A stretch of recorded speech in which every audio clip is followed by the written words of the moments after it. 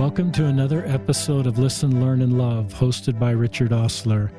My guest on today's podcast, joining me from Zoom, is my friend Rosie Card. Welcome to the podcast, Rosie. Thank you for having me. I'm so happy to be here. Rosie and I have been friends for several years.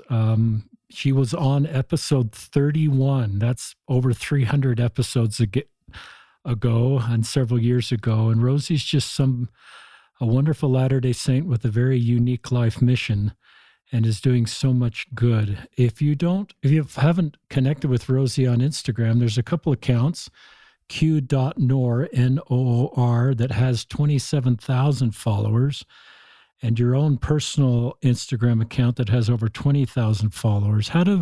What is the address of your own personal Instagram account? It's just at Rosie, R-O-S-I-E, Card, C-A-R-D. That's it. And those are just great accounts to follow. I encourage you to, if you haven't connected with Rosie and her work, to connect with Rosie and her work. Will you just kind of introduce yourself to our listeners? Yeah. So my name is Rosie Card, like has been said. I'm predominantly from Salt Lake City, Utah. I am the CEO and founder of Q-Noor, which 5 years ago started as an LDS temple dress company. And we now sell all types of women's clothing for all types of women. We also have a great selection of some LGBTQ loving and supporting artwork and books and shirts and masks. That's something that's very important to me. And I have a book called Model Mormon. I used to have a podcast called Q More, which hopefully will be coming back this coming year. Good. Or this year. And then I just released a new product. It's a digital download, but it's a temple prep guide experience. And yeah, I live in Salt Lake now with my 2 dogs. I love your book, Model Mormons, if I'm saying the title correctly. And I enjoyed reading that book. And I think we talked about that book in episode 31. Yeah, I love that you're the CEO and founder of this company you've started. Will you introduce your company to our listeners, how to find it and why you created this company, what need it met in the LDS world? Yeah. So you can find Q-Noor at QNOOR.com. And the name, I'm like so bummed out now with QAnon stuff because people are like, the Q thing is getting me in trouble. There's no association with anything QAnon. But it means Queen of Light. Noor is the Arabic word for light, and the Q stands for Queen. There is a Queen Noor. She's the former Queen of Jordan. She has a fascinating story, an American young woman who married the former king of Jordan. She's a huge advocate for women in and outside of the home, huge humanitarian. I really admire her. But I started Q-Noor because I realized that there's a pretty big need in the market of temple dresses. Everything before Q-Noor was, I lovingly referred to it as kind of pioneering, kind of scratchy polyester fabrics. Nothing. I didn't know anyone who said, "Oh my gosh, I love my temple dress. I feel so beautiful in it." And so I decided that I was going to try to fill that need and solve that problem by making beautiful and comfortable temple dresses. Not that I feel like the temple should be a fashion show, but because I really believe in the science that if a woman is distracted by what she's wearing, if she feels insecure or physically uncomfortable, it actually influences her ability to learn. And that is research that's done in support of like school uniforms and that kind of stuff for female students. And I really believe that. And I've thought, okay, so there's so many things in the temple that someone might feel like concerned about. What they're wearing should not be on that list. So I just thought, why don't we make something that's beautiful and comfortable so that as soon as they put it on, they can forget about it. and focus on things that matter more. And so that's how QNOR started, and that's why. And how's your company doing? Oh, that is a good question. Because I sense you're busy. Yeah, I mean, so with 2020, with all temples closed. That's true. I didn't think of that. Temple dress sales came to a screeching halt. Oh, I didn't think of that. And that has been really difficult. But luckily, there are other products that I was planning on releasing, just kind of like dresses that were very comfortable, that they felt like they were kind of like PJs, but if you had to jump on a Zoom call, it would look like you're dressed and ready to go. So we have other products that we've sold to kind of keep up and stay open, but my storefront has been closed since March just because there has been such a decrease in the demand for temple dresses that it doesn't make sense for me to pay someone to be sitting in a store when who knows how many people will be coming in. And so it has been a fascinating year, but I feel really, really lucky to say we're doing okay as a small business. That's great. I didn't think about that. That is crazy implications for you. Yeah. I mean, I felt like when I started QNOR, I just was like, this is the greatest. Like there's no seasons. I don't have to worry about a spring or a summer or winter launch, and temples will always be open. There's always a demand for them. They just didn't factor in COVID. A worldwide pandemic never crossed my mind. Talk about this new temple book then, temple prep book.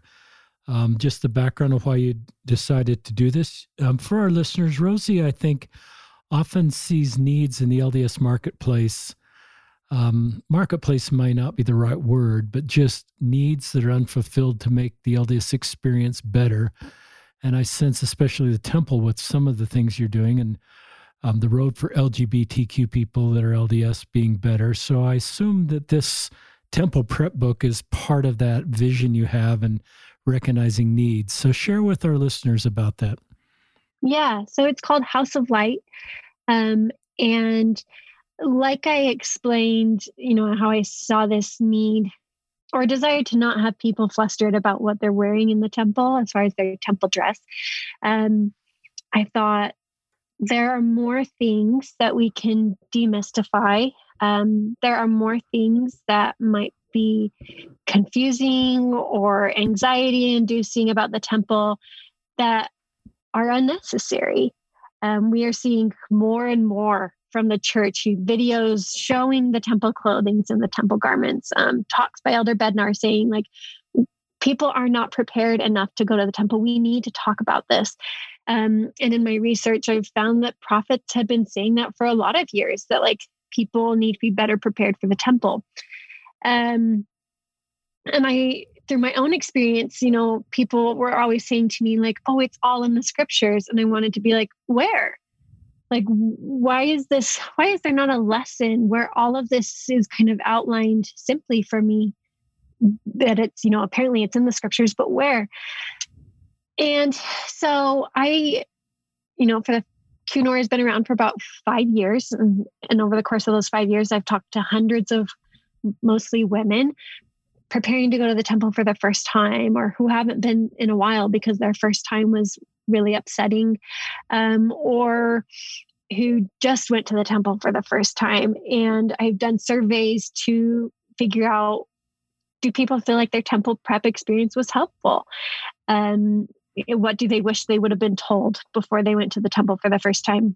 And rather than just kind of wishing someone from the church, whoever that may be, would create something, I just have decided that I would go for it and create my own temple prep experience.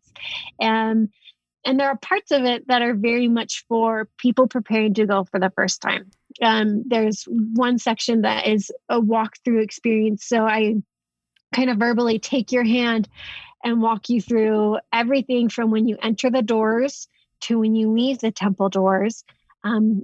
you're going to first go to a recommend desk and you're going to meet this person and this is their title and they're going to walk you to this room. And I walk them through the entire experience and even give them a heads up, like, you might want to go to the bathroom at this point because you're about to go in for, 2 hours. And I didn't know that. And I really needed to go to the bathroom my whole first time in the temple.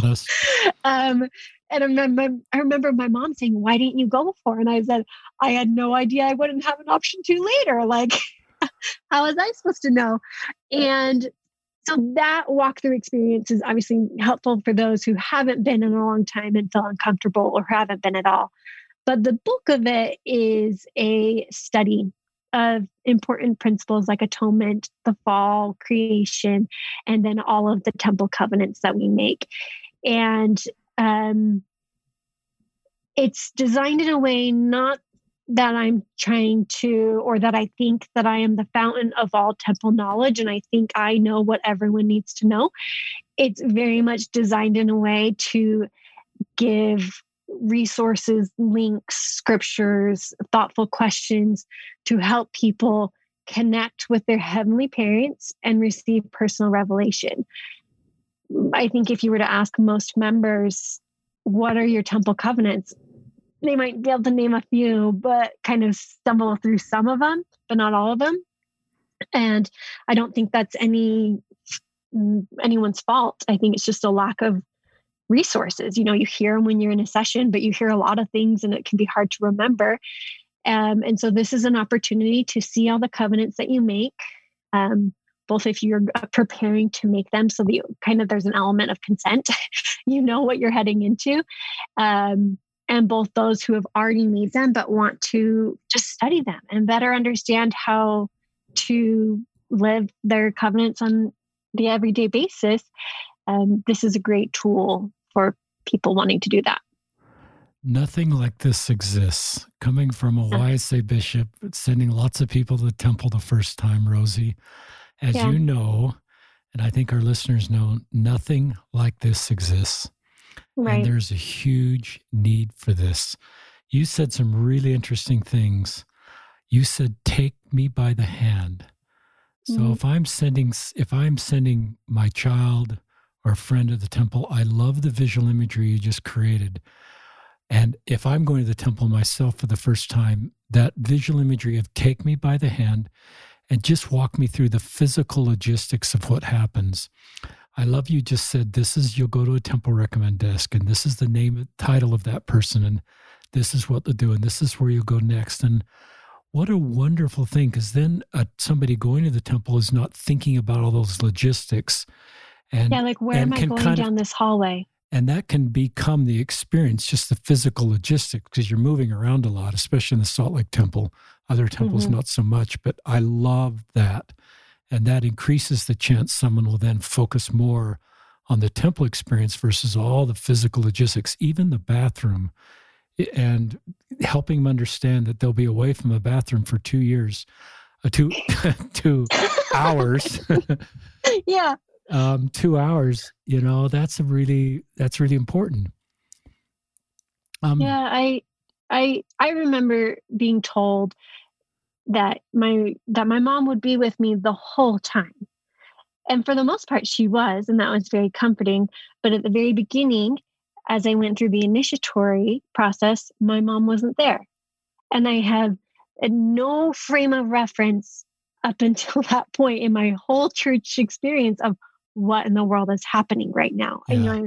I'm suddenly in this small space. So this sweet woman is whispering something to me. And I'm just like, my mind is spinning like, am I supposed to be responding? What's going on? And so the sacredness or the real richness of that experience was missed because I just couldn't figure out what was happening. And had someone said, okay, your mom is going to be on this outside of this curtain. This is where you're going to be. Just listen, soak it in. It's going to last like 7 minutes. It's going to just stuff like that. So I had some kind of ability to kind of put my arms around what was happening so that I could feel calmer. So I could listen to in that portion of the temple.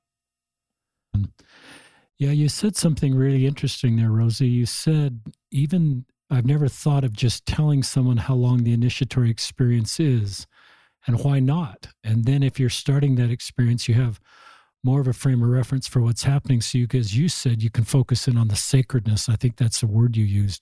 That's just a great idea. Yeah. And so that was kind of my, that was my hope in creating House of Light, that I could take some of the things that might be distracting from the important parts of the temple experience and just demystify them and just help people have a calmer temple experience. And the response has been really wonderful. I think a lot of people have been kind of hungry for something like this. And it's been really neat to be able to offer that to people.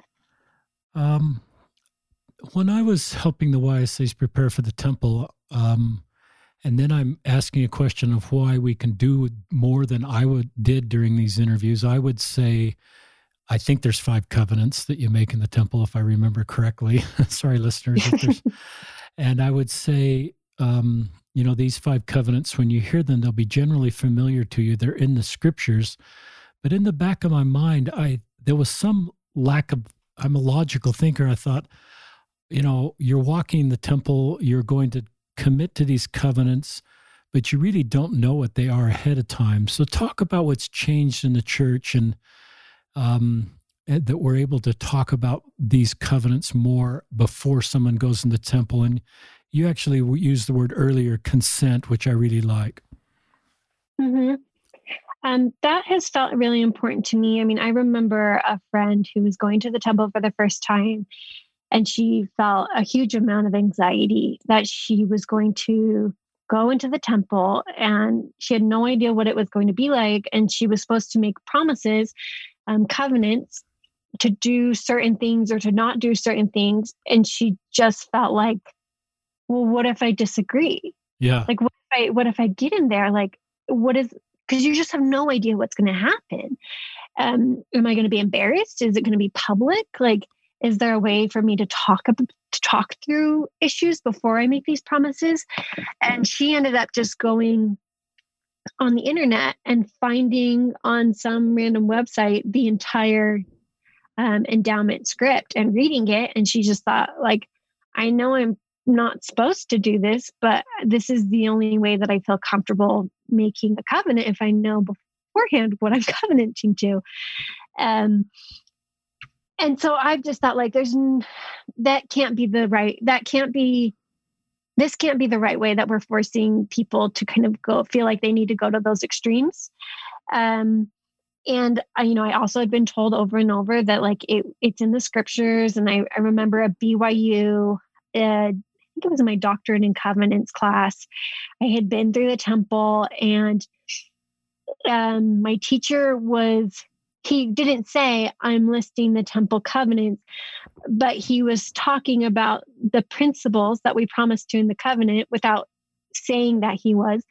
And in the way that he used his voice, it was very clear to everyone who had been to the temple before that that's what we were talking about. And so I was like, okay, so it's there. Why can't we say these are the temple covenants?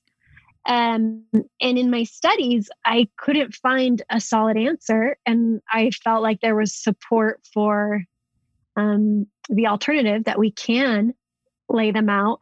And it was just so incredibly convenient that I think it was like a week and a half before I released House of Light that the church listed the temple covenants in the church handbook in a very clear, these are the promises you make in the temple. Boom, boom, boom, boom, boom.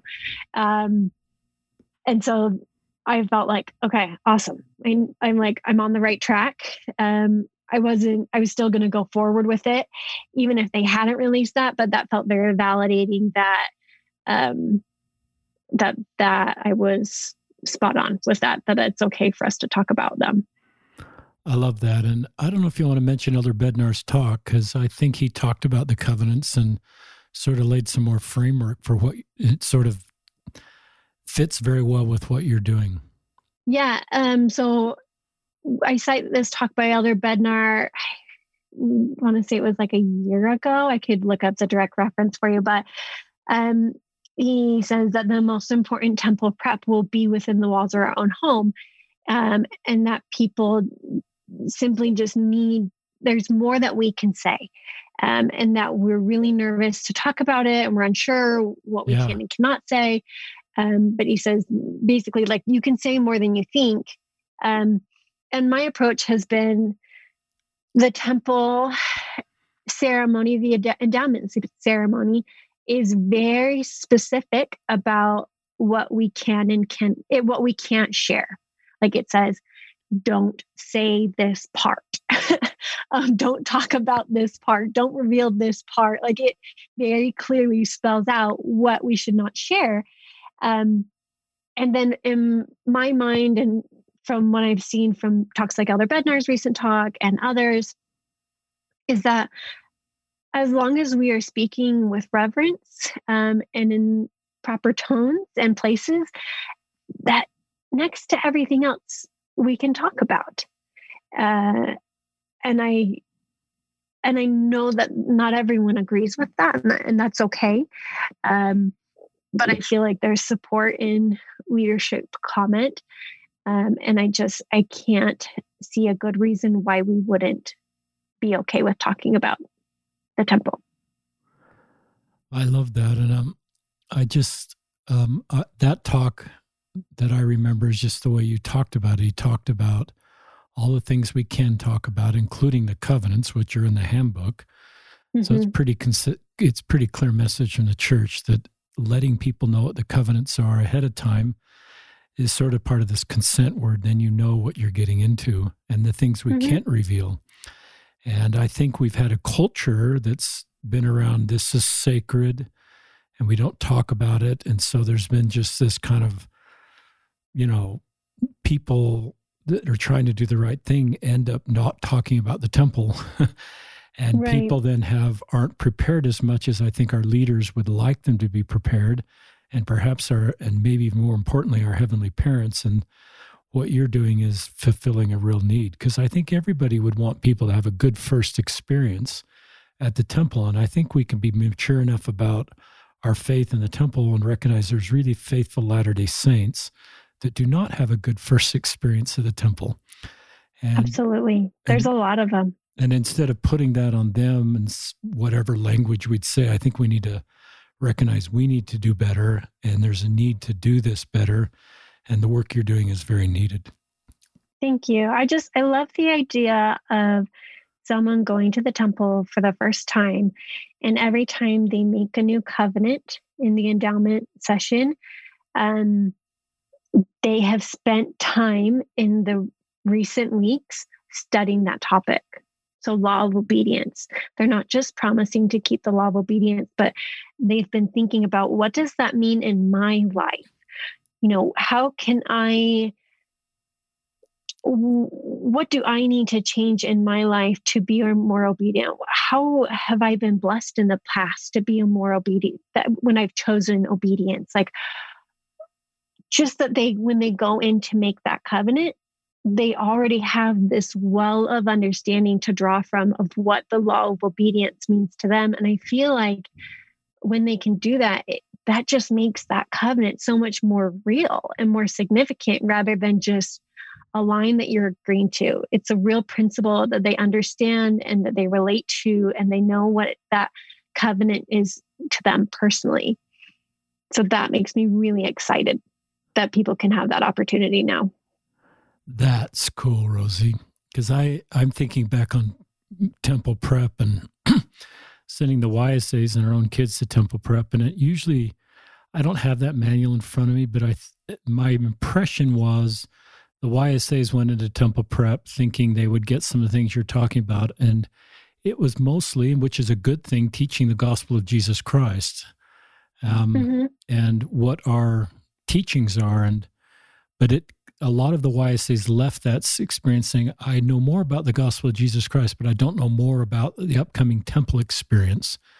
That was a common response I got too. It was just like, okay, So my temple prep experience told me that this has happened for a long time. But I don't know, like, what else? What is the this? What is it? What am I really preparing to do? But you said something I've never thought before, and that is the idea of knowing a covenant and all. I'm still sticking with 5. Is that right, Rosie? Do you know how many covenants are there? It's the law of obedience, the law of sacrifice, the law of chastity, the law of the gospel, and now that I'm on the spot, I'm consecration. It shows, yeah, law of consecration. Yeah.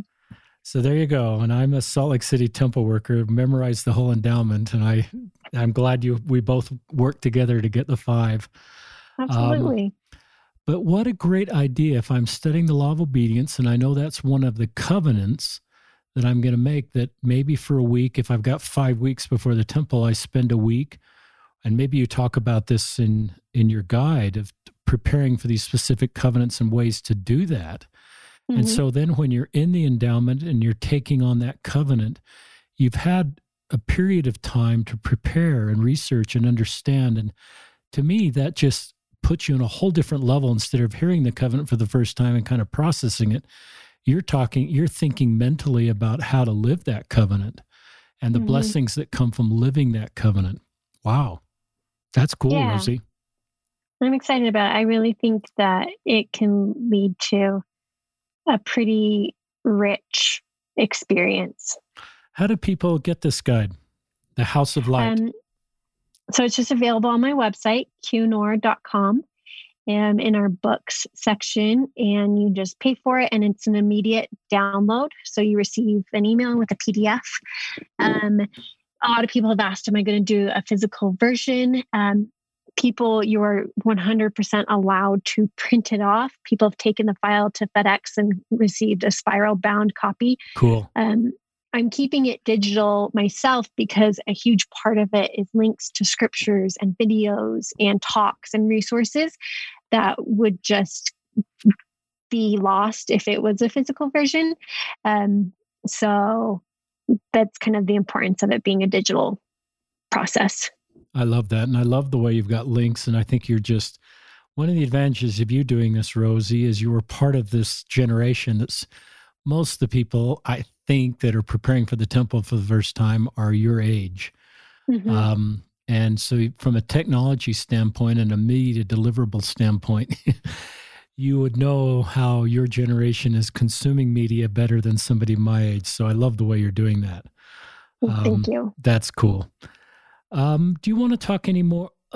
Just a thought. I remember I'm thinking back to temple prep days, and I used to tell my kids in the YSAs that, in academia, you do all this studying and then you take the test, and that kind of ends the learning. And I taught them that going to the temple for the first time kind of kicks off the learning, and you spend the rest of your life learning about the temple. But I think what you're doing is actually modifying what I said, and I would probably say it this way: there is real temple prep, and if you go to House of Light, that really kicks off the learning, or whatever temple prep you choose to do, and that kicks off the learning. So the endowment experience is a much more fulfilling and perhaps just a more fulfilling spiritual experience that then the learning continues. But I think you've moved the learning away from what I would said in the past, which starts with actually going to the temple,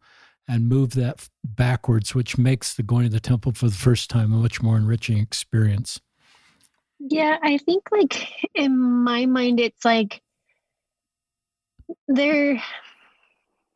don't think there's a specific list of these are the 10 or the 20 or the 50 things you're supposed to learn from the temple. And I don't really think that for me, I don't feel like there's some secret that I'm trying to figure out. What are they saying? What do they mean? What does that symbolism mean? For me, the temple is a beautiful place to connect to my heavenly parents. And just like I believe that they can speak to, they spoke to Moses, how, he's using his tool was his staff. Or Joseph Smith, his tool was like a seer stone. Prophets of past had these tangible objects to help them receive personal revelation. And we have the tangible object of the scriptures to help us receive personal revelation. But I believe that they can also speak to us through inspired books and music and art, and nature and the temple. And I just think it's a great place to go to connect with your heavenly parents, and that they will teach you whatever you need to know. And that the temple script and endowment can be one of those physical tools that they teach you through. So yeah, I think the ideal is that the learning starts the moment we're born. And the temple is just a new tool, a beautiful, peaceful tool that we have at our fingertips to connect with them and to learn what they would have us know as individuals. That's a good, really thoughtful segment. I think sometimes when I go to the temple, I get consumed with the mechanics of the temple and the wording of the temple and trying to learn about the temple and what the symbolism means. And I think all that is important, but what you just said is sort of like, maybe sometimes it's good to kind of set that aside and just be in the temple to get personal revelation for you and through your heavenly parents, because you're in that sacred place for your future. And maybe sometimes I underestimate the importance of personal revelation that it can occur in the temple, because I get kind of focused on the mechanics. And since I'm a Salt Lake City temple worker, I'm very aware of the dialogue and practicing the dialogue and making sure I can deliver it, sometimes hopefully word perfect at times. And perhaps that's okay. But I like what you said, that maybe sometimes we could get out of that world at times to just sit there in a meditation, quiet, deeply personal experience in that sacred place to get personal revelation for us and others from our heavenly parents. Yeah, it's been helpful to me, especially as the wording in the temple has changed. I went to the temple for the first time over 10 years ago. And there were parts that I heard and I just was like, what? That doesn't sit right with me. Like, I don't, where has that been taught to me throughout the gospel of Jesus Christ? And rather than letting myself, rather than beating myself up that I didn't like it, or really focusing on it, that means that there's this big problem. Maybe everything is bad in the temple because I don't like these parts. I just let myself be like, I don't really get that part. And then, what was it, 2 or 3 years ago, the temple script had some pretty significant changes in relation to women, and those parts were gone. And I think that was very validating to a lot of people that didn't like those parts, but also very confusing to people who had kind of like stretched or twisted themselves into ways to make those parts make sense. So it's been helpful to me to understand that like those things change, and they have changed. Even the history of the temple robes, like there used to be a blue robe, which Hugh Nibley has talked about in some of his books, and there's even diagrams and pictures in his book. Even the temple robes have changed, and so those nitty gritty parts to me, I just allow a looser grasp of them. And as a patron, I just try to focus most on personal revelation. But of course, I mean, when I was a temple worker, it was very important. That's right. You were a temple worker. Yeah. I was, maybe like 6 years ago in a Salt Lake temple for a short time.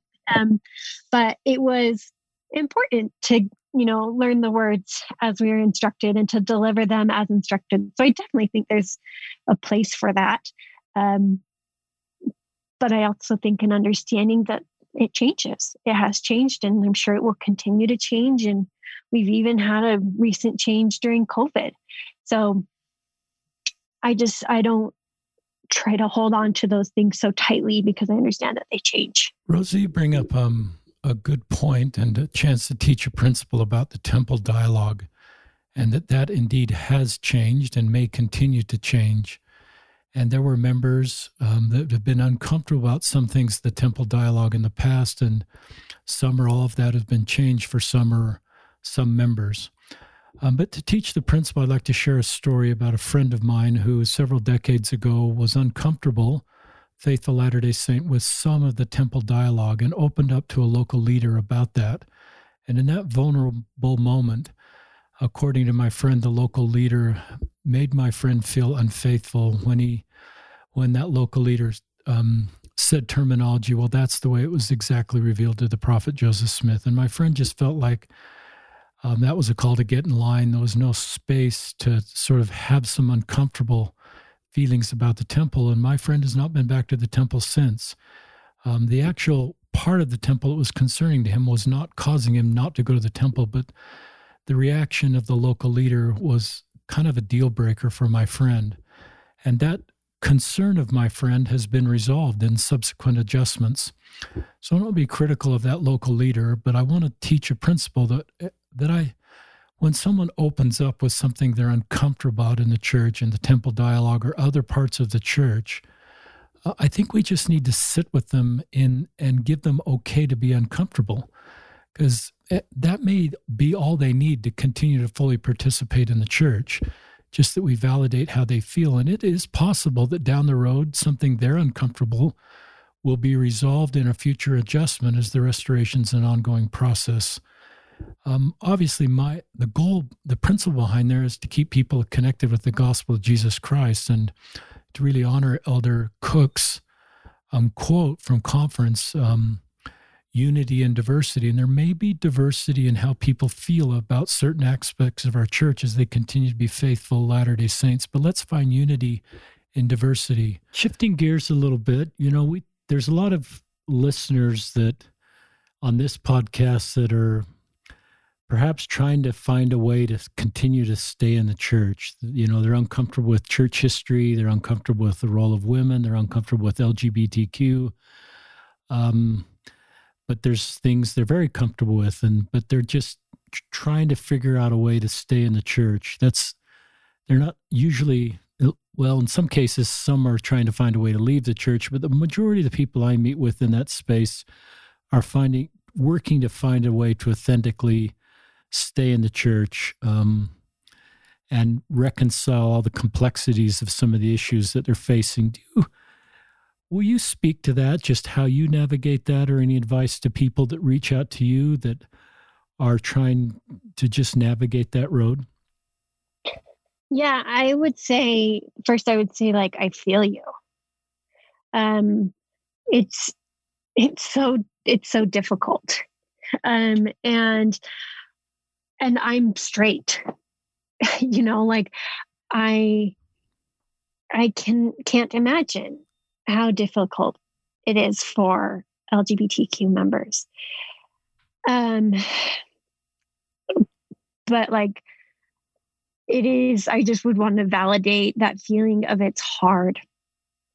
And sometimes it feels like too much, but I was actually recently talking to my therapist about this, and she shared with me a piece from the Gospel of Thomas, which is one of the books that was didn't make it past the Nicene Creed.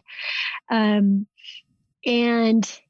I really love the Gospel of Thomas. And I'll read this section. It says, Jesus said, if those who lead you say, see, the kingdom is in the sky, then the birds of the sky will precede you. If they say to you, it is in the sea, then the fish will precede you. Rather, the kingdom is inside of you, and it is outside of you. when you come to know yourself, then you will become known, and you will realize that it is you who are the sons of the living Father. It is, but if you will not know yourselves, you will dwell in poverty, and it is you who are the poverty.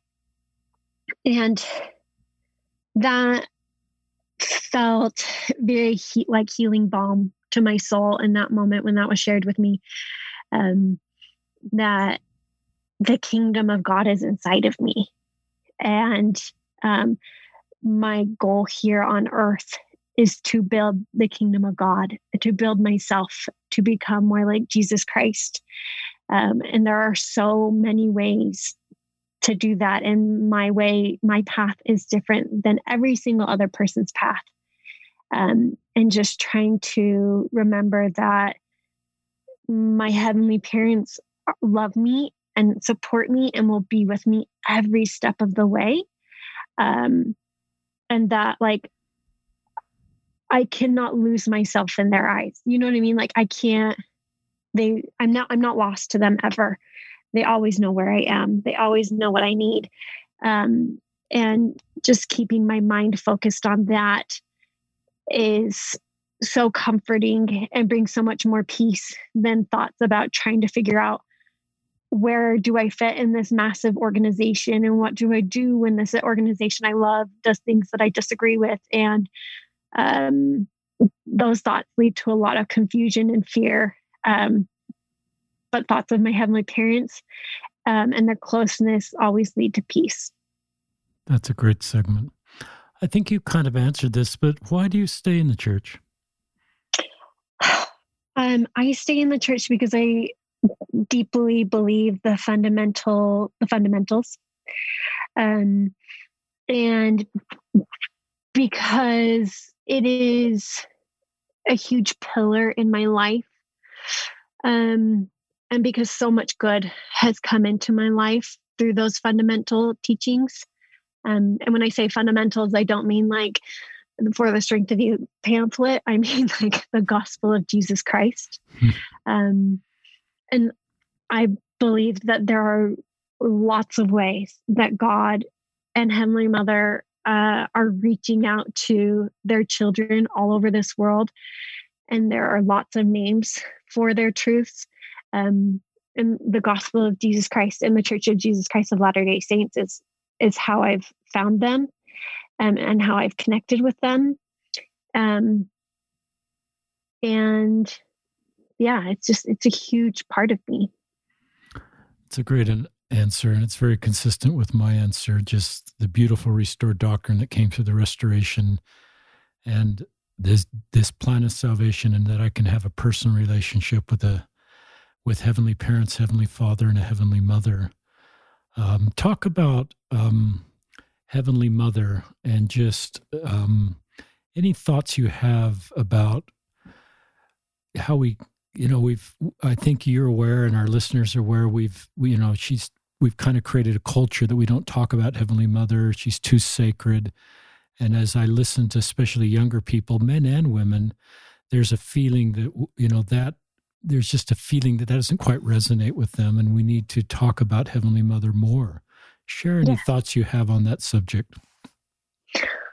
Oh, I could talk about Heavenly Mother and this topic for days, but there's a really great study that was done at BYU called A Mother There. So if you search BYU, A Mother There, where they kind of worked through all of the general authority comments and talks that references to a Heavenly Mother in hopes of figuring out like what is true and what is cultural myth. And the first reference to this idea that she's too sacred to talk about was given by a seminary teacher. A seminary teacher in some sort of panel situation was asked, why don't we talk about her more? And that was offered as, maybe she's just too sacred to talk about. That was just this one person's pontificating idea that kind of we latched onto, and it kind of became this story.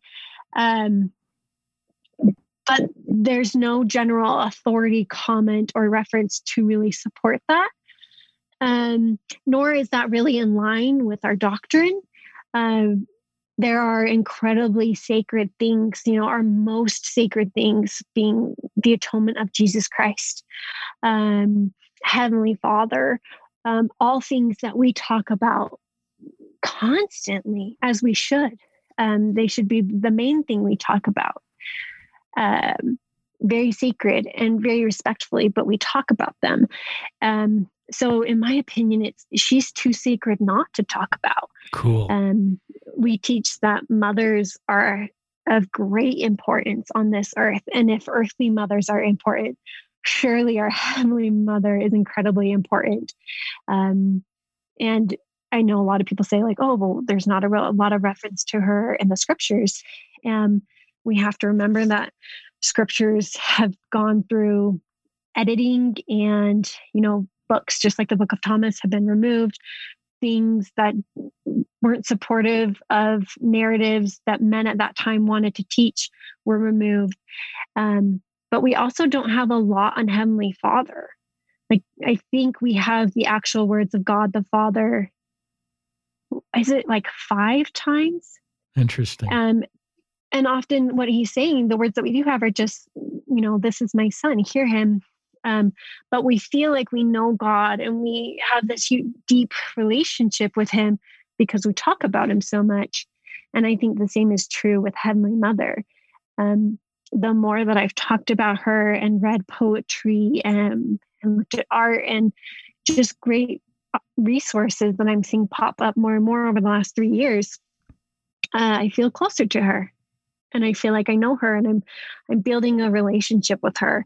And I just like fully believe that 2 divine, loving, all-knowing heavenly parents are better than 1. Like, why would we not want to be close to our Heavenly Mother just as we are our Heavenly Father?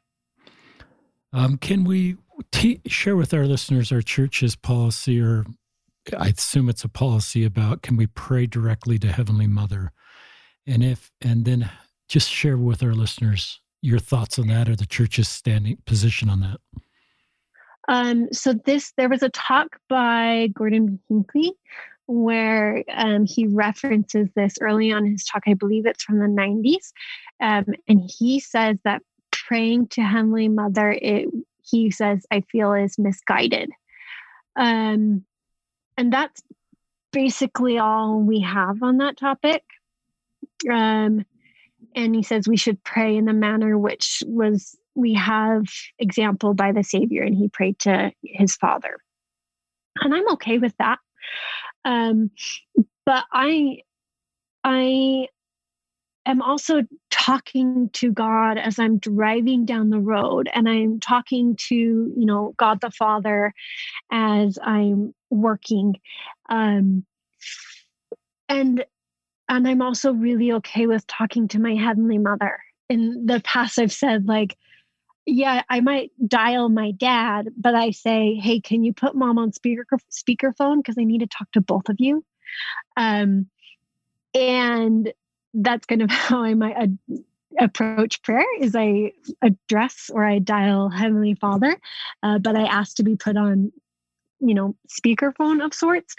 But also I'm okay with just talking to her. And my earthly mom and my earthly dad are very different people, and they offer very different insights, both because one's a man and one's a woman, and just because they're 2 different humans.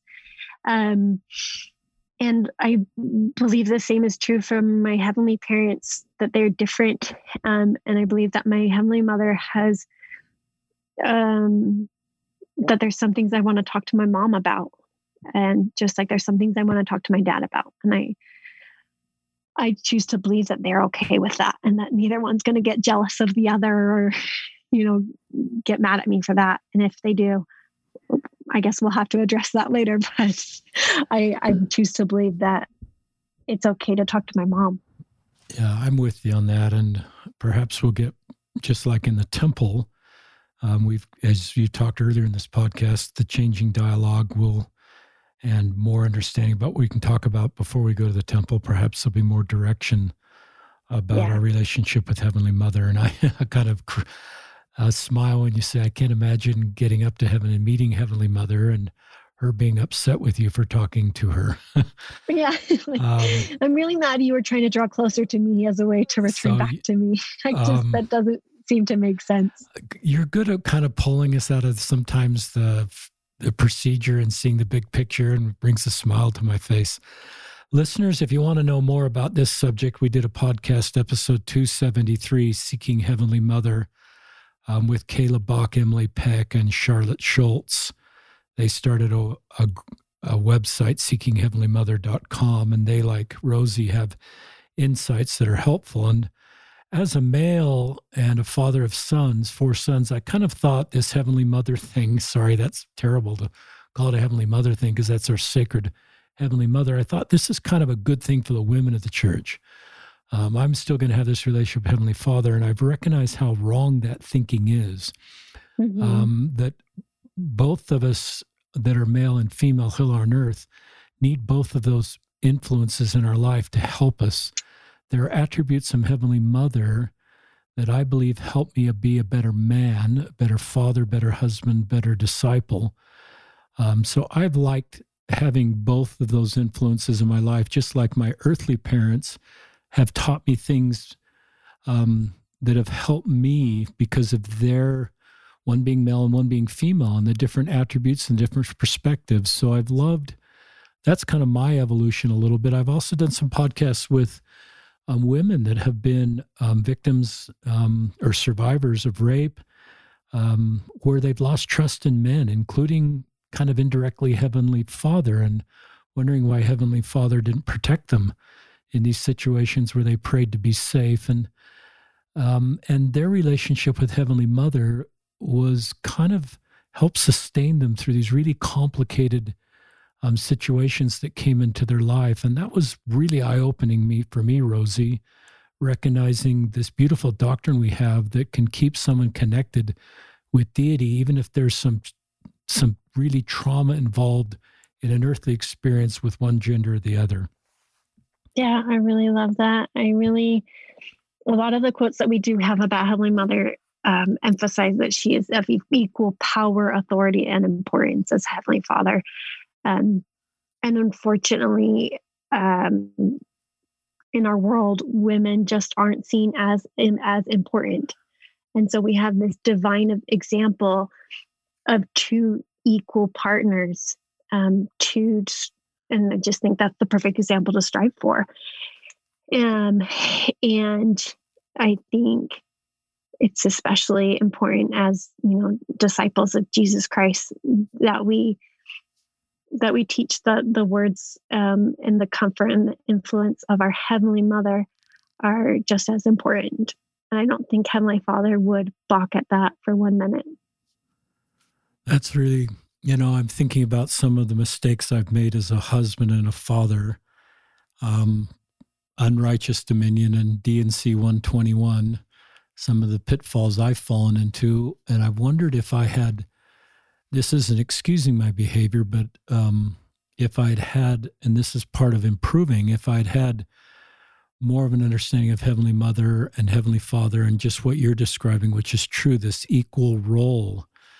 And I had that in my earthly parents, which I generally had, and also had that in deity. It would help all of us in our relationships with men and women look at each other as equals, and eliminate some of the sexism that is probably still part of my life because of some of these sort of things that then influence how I look at women and how I look at the world, and I add to people's burdens at times. So that's, and I'm hopeful for the future and our way and ability to help reduce sexism and muting women's voices and some of the things that have been part of our culture.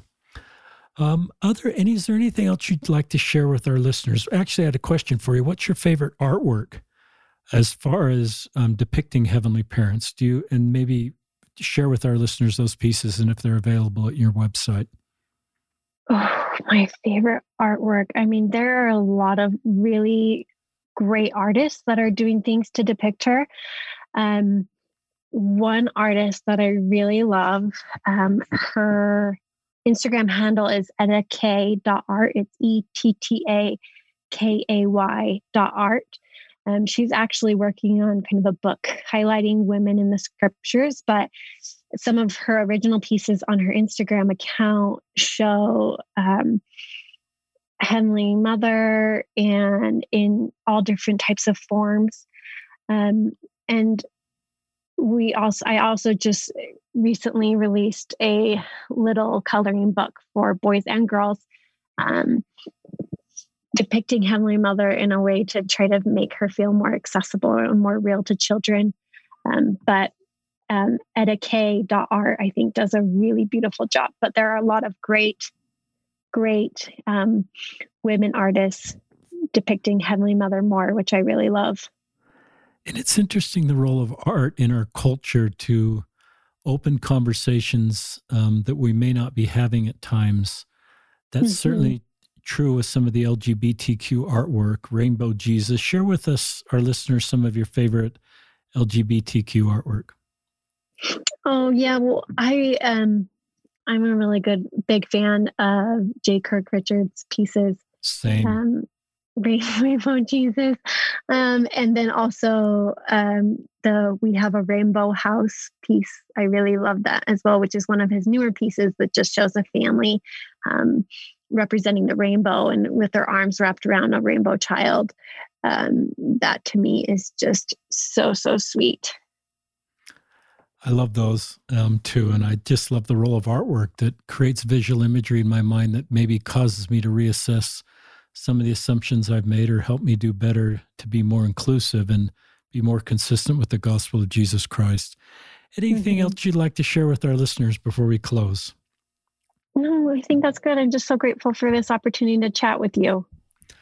Well, thank you. On behalf of Richard Ostler and Rosie Card, we're sure grateful for Rosie's work, and I hope you can all feel our hands on your back, Rosie. You have a really unique, wonderful life mission. You're doing much good. You're a wonderful human, but you also have this wonderful marketing and business mind and the ability to kind of see in the future and recognize needs and then just go and do stuff that no one else has done before. So keep doing that.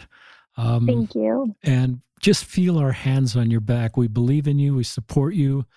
You have a wonderful, unique life mission. And on behalf of all of our listeners, this is Richard and Rosie signing off from another episode of Listen, Learn, and Love.